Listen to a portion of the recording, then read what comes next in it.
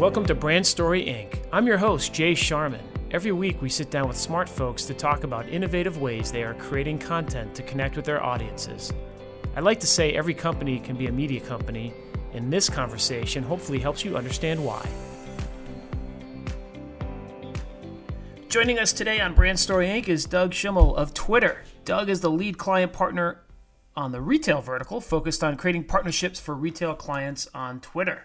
He's a veteran media sales and marketing executive with 16 years in the brand partnership business, including stints at ESPN, the Big Ten Network, and Perform Group, a relative giant in the sports media publishing world. Doug is a proud graduate of Northwestern University. He liked it so much, he got 2 degrees from NU, including a master's in sports administration. And fun fact of the day, he's the former NCAA record holder for tackles in a college football game with 26 against Navy in 2002. Twitter does not need an introduction for the Brand Story Inc. crowd, defined as a, quote, service for friends, family, and coworkers to communicate and stay connected through the exchange of quick, frequent messages, end quote.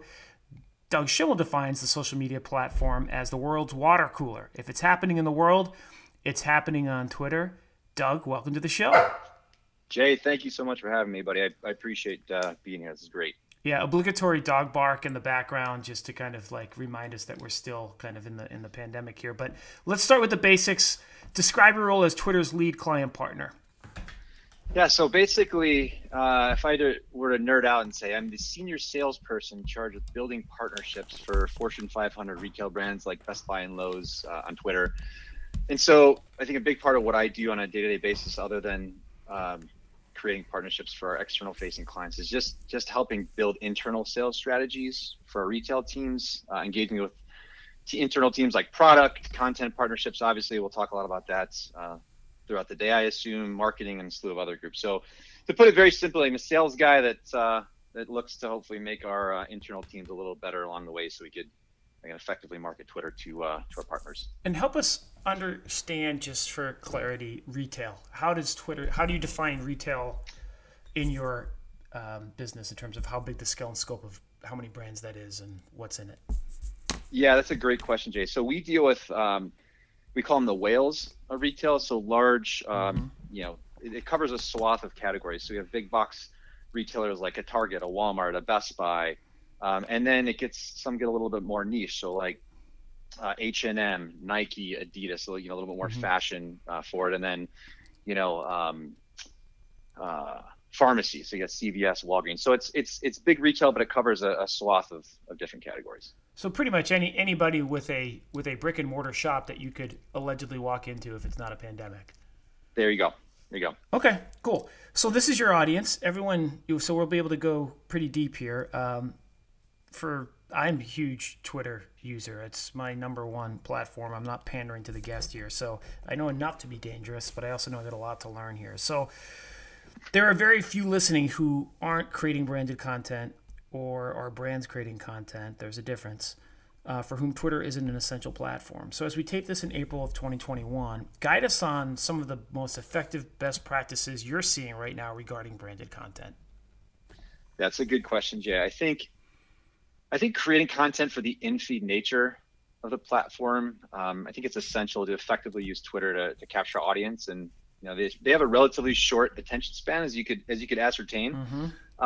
So like me, like even before I started working at Twitter, like I came to basically, this is my first thing to do every day, to learn and just see what's happening and just soak in the content that I want to know about, learn about, et cetera. So I think it's important for brands to persistently to continue to brand and make their branding viewable on the content itself. You're getting, not to jump too tactically, but I think one thing too, again, jumping a little more further down the rabbit hole, it's leveraging hashtags, not too many, tweet copy, reinforcing the branding. So I think all those things are very helpful when you come to the platform, knowing that it's a feed based experience.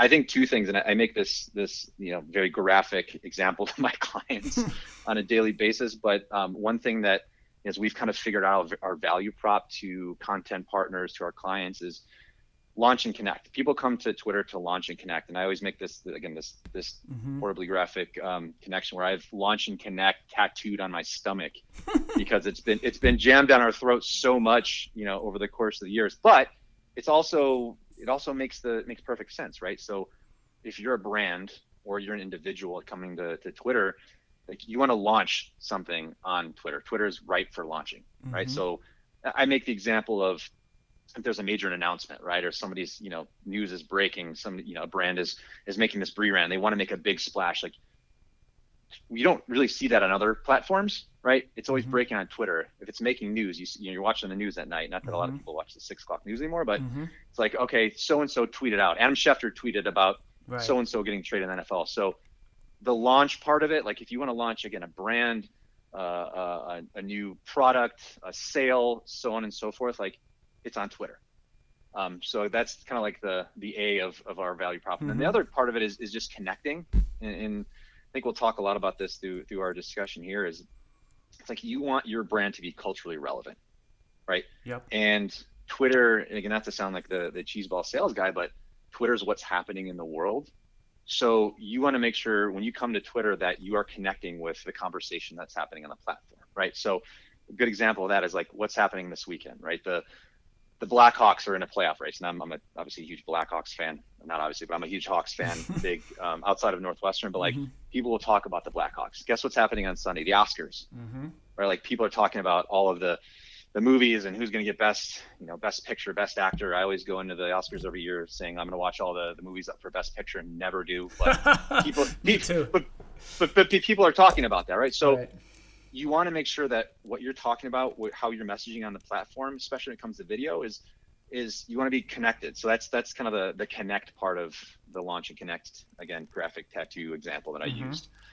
So I think, again, great question. Just making sure that, in-feed nature of the platform, launch and connect. Well, I want to go in. I want to go into maybe a recent case study that you can talk about from a branded content perspective or something successful, kind of go to like the next level, right? Like, cause I think there's, day job running a content agency. We are using Twitter constantly for our own media properties, for our own company, for our clients, right? So there's like many different dimensions to go here.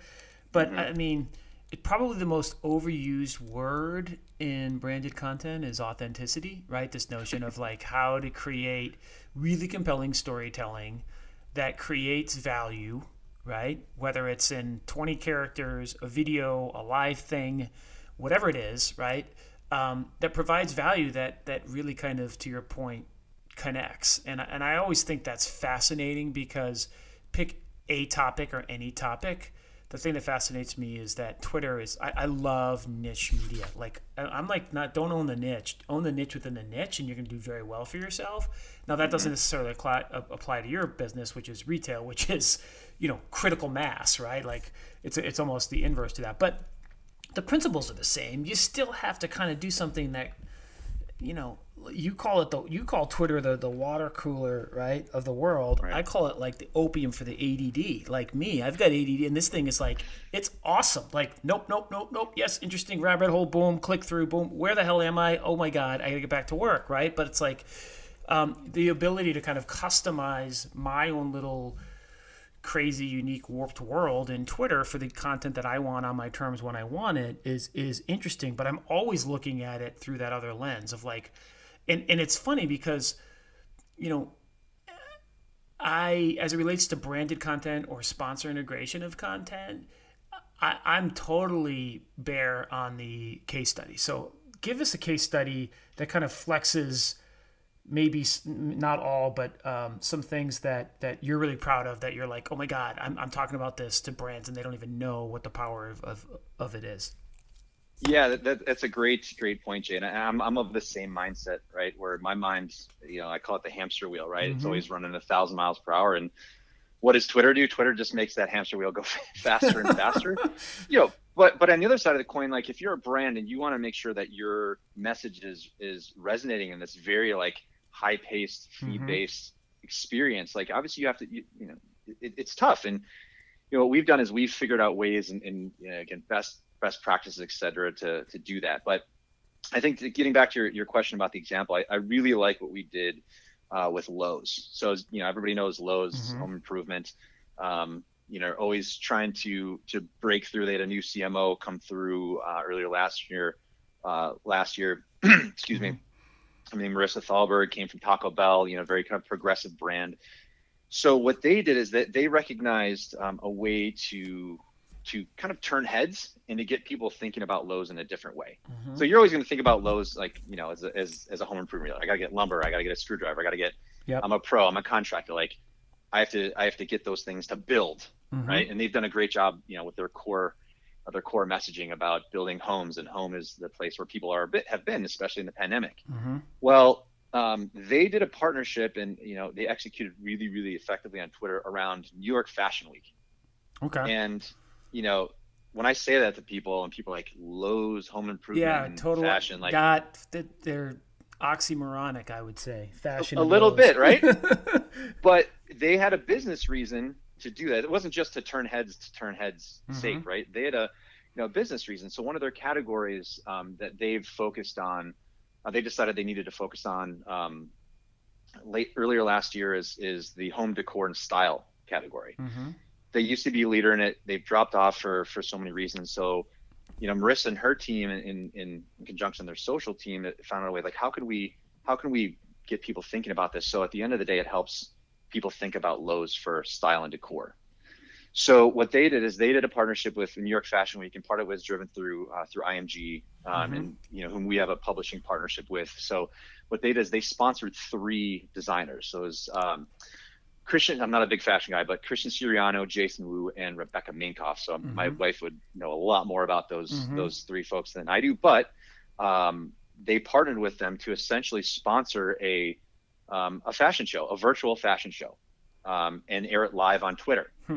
And so what that did is, obviously these people already have this following, this cachet of style-based followers, and so they ran these 3 shows live on Twitter, and it really got people turning their heads. And there was a cause-based piece of it too, where is supporting designers and the big names supporting up and coming designers too. And they promoted it across the platform, and they promoted the shows on Twitter, and we got a ton of obviously live eyeballs on the shows as well. But it enabled Lowe's to, again, turn some heads and get people thinking about the brand in a way that they hadn't before. And also, by the way, help push a category that, from a business perspective, was a focus. So it won all kinds of awards. I think out of all of the New York Fashion Week brands that were featured, it got the most social mentions. It's up for, and I apologize, I think it may have won, or was up for an award for best use of social media. And it was great. And it was something to kind of hang our hats on, to say, listen, obviously it's these types of things where you're going to turn heads don't happen every day. But if you want to, build something around a big event like New York Fashion Week, and again, we talk about the Oscars, the Super Bowls, the kind of the bigger events, Twitter's the place to do it, because they want to, people want to see what's happening. Again, I'm using that term that might be tattooed somewhere else, maybe on my shoulder, but can I jump in there? How did you / Lowe's look at success of that? Was it what's the, and we can extrapolate that, to brands in general, because I know everyone has different key performance indicators or return on investment metrics. How does a Lowe's look at? Were they going for social media mentions, and that was the metric? Was it convert? How did they view it to be successful? Yeah, so I think it was more of a brand exposure, more top of the funnel. You talk about the sales funnel, right? Top of the funnel, versus the bottom of the funnel, where they say, okay, buy this lamp, right? And then measure on that. So it was more top of the funnel exposure, scale, and something that you can, you can measure it in some way, shape, or form. But I think getting exposure for earned media, if you will, I think that's the term. We talk about Marissa, their CMO, talking about the event in the media, and the trades like Ad Age and so on and so forth. So in that aspect, super successful.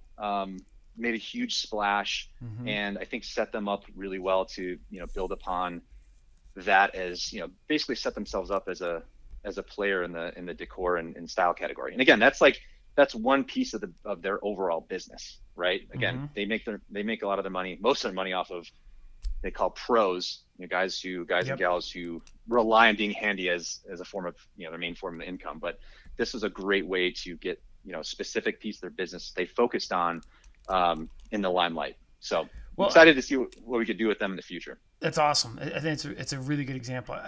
I want to rabbit hole a little bit, and please. We talked about this, the ability, since everyone listening knows Twitter, we can go to maybe next level here. So using Twitter to make money on content obviously has several avenues. And for the sake of this thought stream, I'm going to focus on video, right? There's sponsored tweets and publishers creating branded content and paying for distribution through Twitter and keeping the margin on that sponsorship. There are direct-to-platform video content and using your pre-roll ad tools like Amplify, right? And there are a number of hybrid ways as well in between. So what's your advice in general on the level of audience engagement for when to choose Twitter tools as opposed to rev sharing, or Twitter tools for rev sharing as opposed to kind of going the direct sponsorship route and paying for your distribution? How do you look at the monetization of Twitter for a brand? Yeah, it's a good question, Jay. And it was funny. I was talking to a guy by the name of Joe Vivara earlier this week, and Joe helps lead our global content partnerships team. And we were just chatting about how you mentioned Amplify, right? So I think some people in the marketplace who don't deal directly in this type of thing, pre-roll, Amplify is only pre-roll, is kind of a misconception.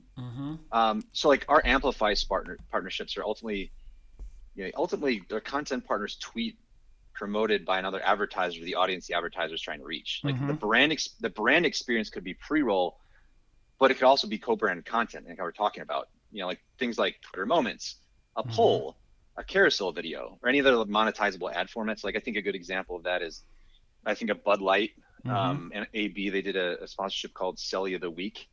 And part of that not only is Amplify pre-roll, but they had a poll on who had the best celebration now that the NFL has loosened their collar a little bit on celebrating, which I love and respect. I think the college game needs to follow suit, but I won't get into that rabbit hole. But I think just understanding that it's not just pre-roll. But I do think Amplify is great for engagement because it's basically extending the reach of the tweets and aiding in discovery to non-followers, which is something obviously merely tweeting can't provide. And so I think that's the biggest thing, is just understanding that piece of the pie, that the Amplify is not just pre-roll, it's a lot more than that. And I think once brands really get into the nitty gritty of it and understand it, that's where you could start to navigate what lane you wanted to swim in, because there's a couple different ones like you mentioned. I'm curious, kind of building off of the video concept, about live, right? You mentioned it with Lowe's, and one of the companies that we own at Teamworks, Levita Baseball, we are experimenting like crazy on Twitter, right? So we broadcast several live 30-minute plus, sometimes hour-long, sometimes 10-minute shows on Twitter several times a week. And so I'm curious how live content is evolving on your platform through the sponsorship lens or branded content lens. Yeah, it's a great point, and Jay, and I think you guys are doing some great things with Levita. But I mean, live, we're both kind of we have a sports background, right? So, live's always a compelling format, and especially that holds true on Twitter too, where you find engagement. So most of our top partners are utilizing our formats, their content plans. So whether that's moments, audio, highlights, etc. I think big events are a huge centerpiece of our live offering as well. Not that we're airing live NFL games, but big events, I give the example, like an Apple, right? They always have their big events releasing so-and-so products. Samsung, I think of the Unpacked events. So those have a little bit more cachet because they're Apple and Samsung, right? So people are inherently interested because they're cutting edge, etc. But I think live is super important. But I think where you kind of where the success factor comes in is how do you connect with your audience, right? How do you stay culturally relevant? So La Vida like the back of your hand. You're the godfather of it. It's like, how do you connect with those fans in that demographic? How you connect with baseball fans? Like, what's going to get them to tune in, especially on Twitter, where, like, again, that hamster wheel is going 1,000 miles per hour, and like, bang, they stop on La Vida. That's the biggest thing, are those tools and best practices, which I think we could, there's a litany of them, but we could get into them. Yeah, and we'll do that. I mean, I think it's always interesting because Twitter is one platform, obviously, in the ecosystem. And I've had this conversation with our friends at Facebook, and those conversations have been a little bit more, I'll be polite,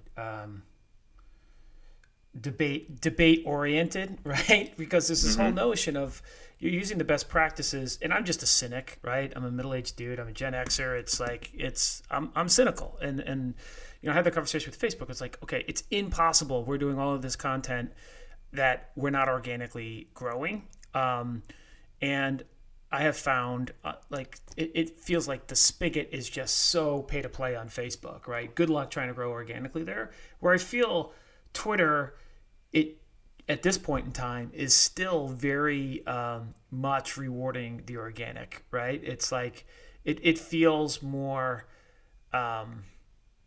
You just look at the content, and it's well, you don't know which stuff's going to engage well. When it does, you're like, okay, good. Like, at least we're seeing some directionality that this stuff is performing well. Like, this tweet performed better than this other tweet. Let's do more of this type of tweet. And so I'm really curious from your perspective in terms of recent tools or tips that you're talking to brands about, that you want our community to know about what's going on Twitter.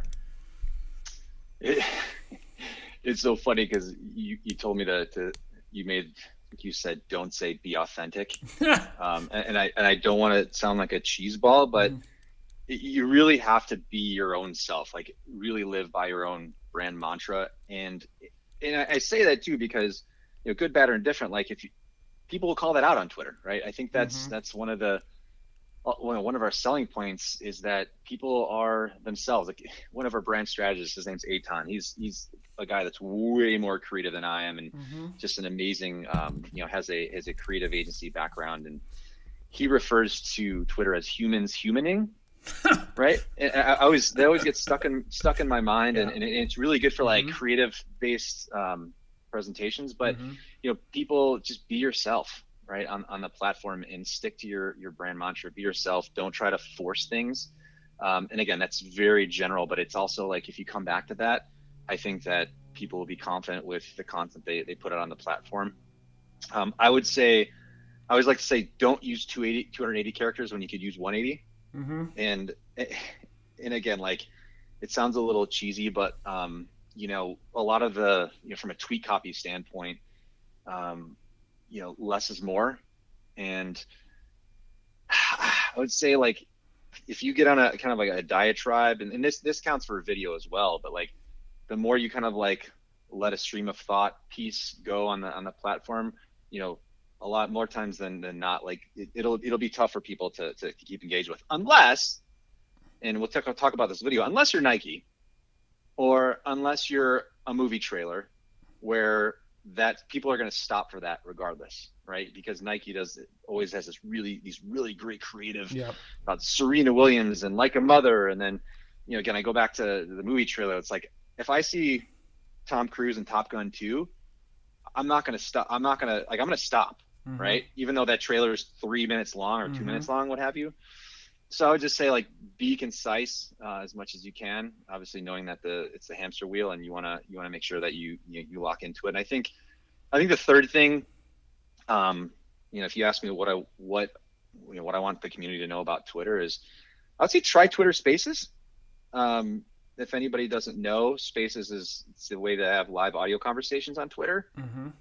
It's opened up for brands to host fairly recently. And so I am curious, as a marketer and as a salesperson, just to understand how those go, how people are enjoying them, participating, etc. So again, like Jay, for La Vida or Teamworks and what have you, like, use them. I would say try to break them.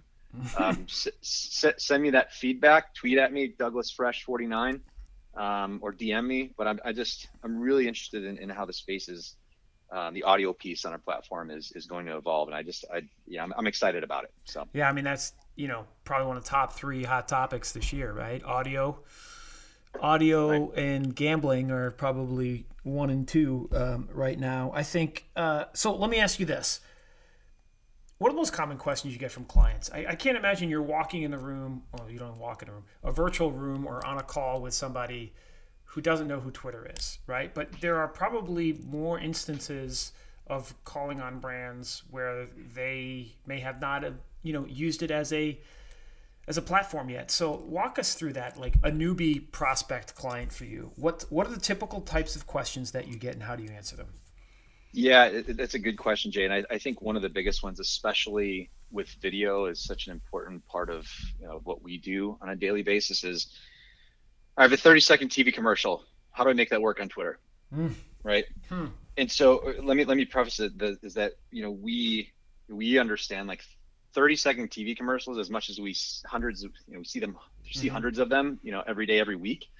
They're expensive. Yep. Right. They're expensive to make. They're expensive to alter, if you will. And I'll get into the altering piece in a bit. But I think that's the biggest thing, is that a 30-second commercial in a feed-based environment like Twitter is not going to capture the attention as we want it to. Right. So again, I go back to the long, compelling brand story. Like, unless you're Nike, or a TV trailer, you want your pre-roll, you want your video to be maximum 15 seconds, but 6 seconds is kind of the sweet spot. Yep. And so the next genesis in that conversation is like, holy shit, I have a 30-second commercial. How am I going to get anything in 6 seconds, right? And it's total viable concern. So we have an in-house agency called Art House, and these people are phenomenal. They're basically, anything creative that you can do. I did not know that. I had no idea. Art House is great. It's again, the genesis of it. Part of it used to be called Niche, and that's more of our influencer creator network. But we've melded it under a lady named Stacey Monero. She's fantastic. But it's basically, they provide a wide array of creative services, and one of those is optimizing 30-second TV commercials to the feed. And not only just cutting it down to 6 seconds, but also, obviously the most important part is making sure that the brand message is there, but also following best practices, like make sure your branding's at the first thing you see at second 0, making sure you add text, because it's, obviously it's a sound off strategy when you're thumbing through the feed, making sure you have humans, if you can, in the commercial, if you have a celebrity, even better, right? So those things that we've learned over years and years and billions of tweets that make the most impact on the feed. So Art House does this. We optimize their people's creative, their TV commercials, to make it fit on the platform. So at the end of the day, we deliver on our clients' KPIs, and it's great. There's a guy, his name's Ted, and we call him the Teditor, and he heads up the optimization piece, and he does phenomenal work. And again, at the end of the day, it's just making sure that the creative matches the platform for our brands. So I'd say that's the biggest one is I have a 30-second or longer TV commercial. How do I make it work on Twitter? And then the second piece is people also want to get ahead of, they want to be more predictive, right? We talk about data, and there's a million ways to, data is always in the news. It's always in the trades, data this, data that. Unfortunately, a lot of it's for, in a negative limelight. But one of the cool things that we have is we have years and years and billions of tweets that basically allows us to understand how, when, and where conversations are happening. And in turn, allows us to go back to the brand and say, listen, based on the conversation that has happened in the past, we want to help you become more predictive. We want to set you up for success. We have this whole team, a bunch of people that are a lot more smarter than me, called Audience Insights. And they basically we work in tandem with them to provide that data to say, listen, Best Buy, right? Holidays your biggest time of the year. You're making your most money out of any other time of the year. So based on past years, you'll say, okay, this is when the holiday conversation picks up, because everybody's asking Thanksgiving, Black Friday, Cyber Monday, obviously those are high volume times for us and Yep. where brands want to be. But how can we get ahead of that? How early should we start the holiday conversation? Like, Yep. when are people starting to talk about it so we can maybe avoid some of that clutter? We could so do a things whole like, podcast on audience insights. Like oh my God, I have like 15 questions that are popping up. Like, I hate to interrupt you there, but because this is, data driven content decision making. If I had to take one subject matter that is the throughput through Brand Story Inc., the most popular topic, it's that. And so this is fascinating to me. Question for you. Does that audience insight, access to your audience insights team at Twitter, does that come with like a certain threshold of buy? Is it a fee for service? How does that work? Yeah, it's usually reserved for our big partners. So like, again, we deal with a lot of the big retailers. There's very simple ways for brands to get in and advertise on the platform, and our SMB team, small business team.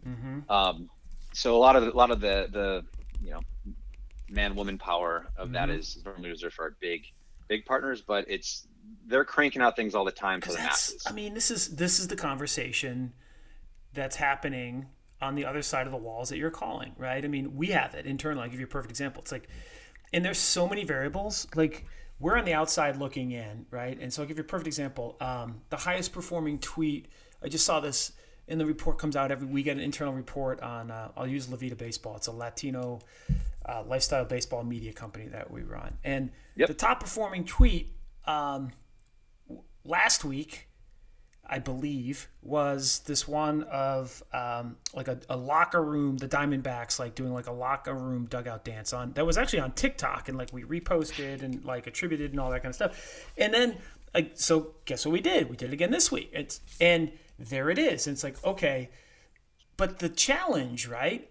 You can look at the data, but really trying to get into the essence of, is it the dancing? Is it the color? Is it the length? Is it the team? Is it right? There's so many variables to unpack on trying to, it's like this never ending holy grail. And that's one tweet. And then you're moving on to the next one, right? And so there's these constant conversations, at least we have on our team, of like, okay, we want to service the community and not just try to game the system and regram, TikTok reels of players dancing in locker rooms. But I feel that level of conversation right now. We just hired a guy from Alfonso Garcia from the San Francisco Giants, and he's very data driven.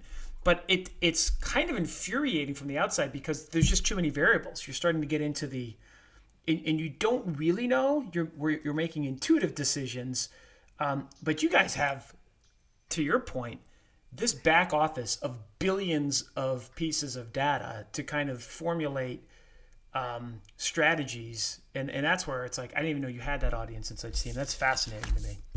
Yeah, they're phenomenal, and I think more to the times right now is we're planning for things that that are big in the retail world, like a back to school, right? Even a holiday, like for a lot of our partners, holiday is a 365-day a year initiative, because again, a lot of majority revenue is made during that time period. But I think what's interesting, especially now this year, when I hate to say it, like we're taking a turn towards the normal again, just the world, the pandemic, vaccines, et cetera, is, I think brands are really leaned into how is that going to affect business, right? Like it's tough because, a lot of times you look at things year over year. And so this time last year, as versus now, it's a different world, literally. So, I think the challenge for us and our insights team, they've done a great job of it, is like, how do we be predictive, knowing that, not that we're going to throw last year out of, in the garbage, but like, what's the context behind it? Like, is it valid to look at 2 years ago to look at a return to normal? And again, there's all these variables, and context is obviously huge. And it really gives our partners a sense of, okay, when, where, and why are people talking about X, Y, and Z, insert important conversations to the business. And then, obviously pairing the message of a retailer against that. I'm going to skip. I was going to ask you about brand safety, but that feels like an unsexy question right now, and I have so many better ones to go on to. So I want to be respectful of time here. I subscribe to the theory that media publishers or brands have a much harder time building an engaged following than individuals, just because what was it? The Ted-Mator? What's his name? The Ted-Editor, right? He actually has a last name. It's Ted Harrison. Ted Harrison. It's like be human, right? It's just it's a higher bar for a like here's a brand with a logo, and yes, you can have great tone of voice. It's just much harder to connect with a brand. There's just right. You're starting with a more challenging operating thesis. But I think I'd love to get your comment on this because I'll keep going down this road. At Teamworks and Levita, I mean, we look at our staff, right, who have individual Twitter handles and have their own personality and give them the freedom. Like they're obviously instrumental because yes, they may have their personal, but there's also this. They're tweeting about Levita Baseball and the content that they're doing, right? Their own influencers on a brand. Then we have the master Levita Baseball brand Twitter handle. And the interconnectivity of these things is more complicated, right?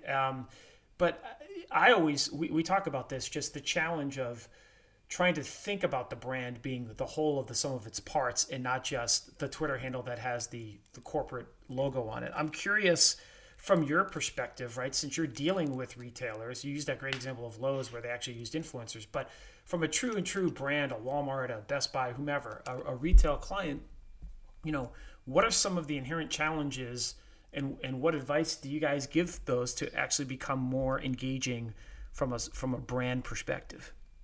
Yeah, it's so interesting, Jay, with this creator culture that we have, right? We're creators, and to your point, like those individuals are brands themselves. Yep. And so, I love the way you're thinking about this. It's like considering how an individual balances branding themselves versus following like the brand mantra of the company or publisher that they're representing. Like you're in your example, Levita Baseball, and they're two like very different things, but I think there's ways that you can make those things cohabitate, if you will. So I think to answer your question, it could be really successful, right? But I think there's some like steps that we've figured out along the way as, a lot of the leaders of our brands. So you're thinking like CEOs, CMOs, and, to a lesser extent, like CFOs, like that C-level suite. And those people are responsible for billions of dollars and thousands of employees and people working for the brand. Well, like, I think understanding the power of Twitter, and especially in like pre-pandemic times, we have a team that basically runs this boot camp, basically Twitter for executives, right?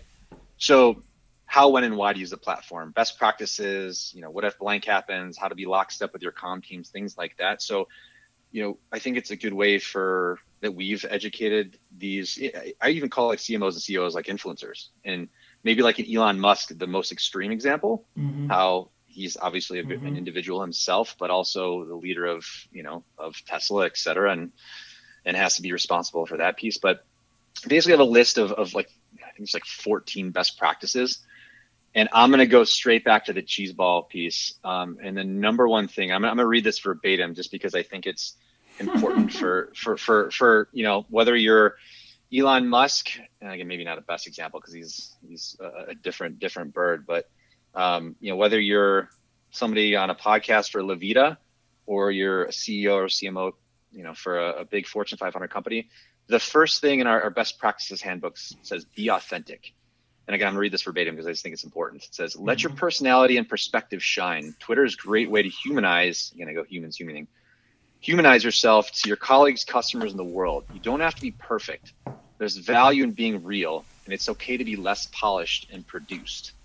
So again, it's you want to follow the brand mantra and represent the brand the right way, but you also don't want to be a robot, Totally. Like Twitter's not a place to be a robot. So if I had to say one thing, especially to you, Jay, like from a Levita standpoint, I think if you treat them and they represent themselves like a bunch of CMOs or CEOs of themselves, and then the brand too, I think there's a good way to approach it, if you will. Awesome. So, well, I think one of my favorite examples, and I invite you to check it out. It's funny. I can get executives like you from Twitter on the podcast and Facebook and all these, big name brand companies coming on the podcast. Who I've not been able to get, who's I think the best Twitter example I've seen during the pandemic, is the National Cowboy Museum. And it's amazing. You should check it out. They when the pandemic first hit back in So like in April, so it was a brand. It was a brand handle, like the National Cowboy Museum. It's like National Cowboy and Heritage Museum, and what they did is they took the security guard, and it was kind of like giving the Twitter feed to your mom. And I couldn't tell. It was either it was clearly strategically done, but it was so silly and fun. And they went from like 3,000 Twitter followers to like 500,000. Because it was like no one could go in the museum. And so it was just hilarious. It was like the security guard trying to do a selfie and like just so punny. And it was one of the best examples. They didn't do any paid, right? It was totally organic. But to your point, it was they humanized their brand in probably one of the more extreme ways that I've seen. And so I'm still on the hunt to get them. They've not responded. I've been tracking them down, so I'm going to send this to them. So I'm like, okay, we got Twitter on. We need to get you guys on. But Jay, just to give you a heads up, they have 279,700 followers, and they just got another one in me. Nice. So this is amazing. Yeah, this is awesome. You got to go check their feed out. It's one of my favorite go-to Twitter case studies. So, all right, so gonna let you go. We're on overtime here. 2 final personal questions. Morning musts. What the heck do you consume on your Twitter feed to stay on top of your job? Top Twitter followers. Give us, how do you stay on top of this? So I think you divide that up into work and play, right? Yep. So work, big like trades guy, Ad Age. There's a trade called Retail Dive that's more retail specific. Mm-hmm. Client handles, CNN Business. I think those are the big work ones. And then from the play standpoint, I mean, I bleed purple. So all my Northwestern handles, Inside NU Sports, Pat Fitzgerald. And one of my favorite ones, and this one is an NSFW, not safe for work, but just amazing, is you may have heard of Super 70s Sports. Oh yeah, I've seen that. One of the, and I'm not a child. I was born in the early 80s. I'm a child of the 80s and early 90s. But like a lot of the things that are communicated in that handle are amazing. And I think of one example. I think there was a tweet a while back talking about how the amazingness of jarts or lawn darts. Yeah. And if anybody on this podcast, maybe too young to remember, they've been outlawed for good reason. But they're basically, you think of just a dart that you throw against a dartboard, but 5 times as big. It's basically a small spear with a weight on the end of it, and you. Oh, that's terrible. We used to throw those things like up in the air, and those things would pierce the side of your skin, which is. I mean, I don't know how many people have gone through major injuries or deaths, but we did it. It was a staple at every family party, and the Super 70 Sports handle is like just all about that stuff about remembering when things were a little more dangerous, a little less cancelable, if you will. Yep. But just one of my favorites. So again, if you it's maybe not the most PC, but if you get a chance, check it out. Especially if you're a child of the 70s or 80s. Yep. All right. Final question. What are you reading for fun? So there's my good friend Michelle Zylstra. She went to school with her. One of my best friends in the world. She heads up HR for the Clippers, the LA Clippers. Mm-hmm. And so a year back, she sent me this TED Talk from a lady named Brene Brown. Oh yeah, she's a PhD. Yep. If anybody has her podcast, she's like, oh my god, amazing. Like I listened to the biggest one. I think that kind of put her name on the lights was The Power of Vulnerability. So if you get a chance to check that out. But she had a book. She has a book called Rising Strong: How the Ability to Reset Transforms the Way We Live, Love, Parent, and Lead. Obviously, I have it right in front of me, but I've cracked it 3 times, and I say that because post-pandemic, my time to read, and I think you may have been the same way, my time to read was the train, right? It was 30, 40 minutes of just quietness, and that was my time to read books. And I've cracked this open 3 times, and obviously don't have the train anymore as we work from home, but I am super stoked to get back into Rising Strong, and if Michelle is listening to this, I will read it, I promise, but I'm excited to get into it, so biggest one. Well, Doug Schimmel, lead client partner for Twitter, thank you so much for joining us. You can follow him on Twitter at DouglasFresh49. Talk about intimidation, working at Twitter and having a Twitter handle. That's a whole separate conversation. But Doug, this was awesome. Thank you for opening up the door, if you will, to kind of behind the curtain at Twitter and your view on branded content. Jay, really appreciate you having me, man. This was a blast, and let's do it again sometime. Awesome.